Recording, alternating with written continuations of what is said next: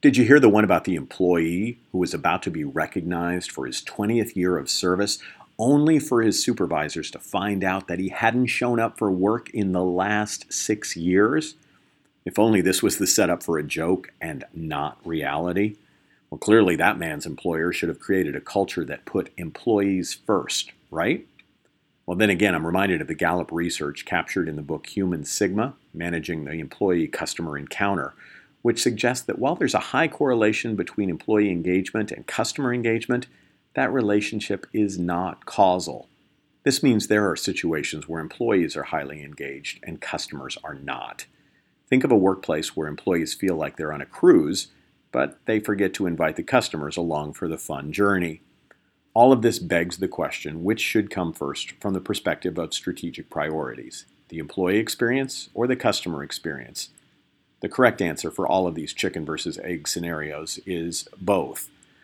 We can call those who work with us employees, associates, team members, or any other host of terms, just like we can label customers with words like consumers, users, patients, guests, or clients. In the end, one term captures all of these groups. They are people.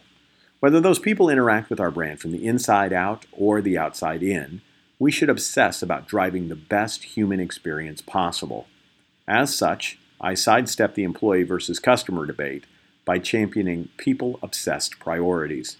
Here's a short list of what people-obsessed leaders do. They define how they want people to feel when engaged with their brand. They select people who can deliver the branded and emotional connection. They inspire people to achieve the transformational purpose of the brand. They train people to deliver operational excellence and emotional connection. They measure the engagement of all people served, employees, customers, business partners, etc. They share stories of service excellence and of the people who are purposeful.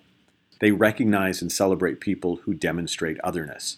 And they do that regularly, not just at 20-year anniversaries of employment. One of the great yogiisms of the late great Yogi Berra was, when you come to a fork in the road, take it. Similarly for me, when it comes to picking which people matter most, resist the urge to choose. Listen, respect, inspire, and grow people both inside and outside of your organization. And those same people will listen, respect, inspire, and help your business grow as well.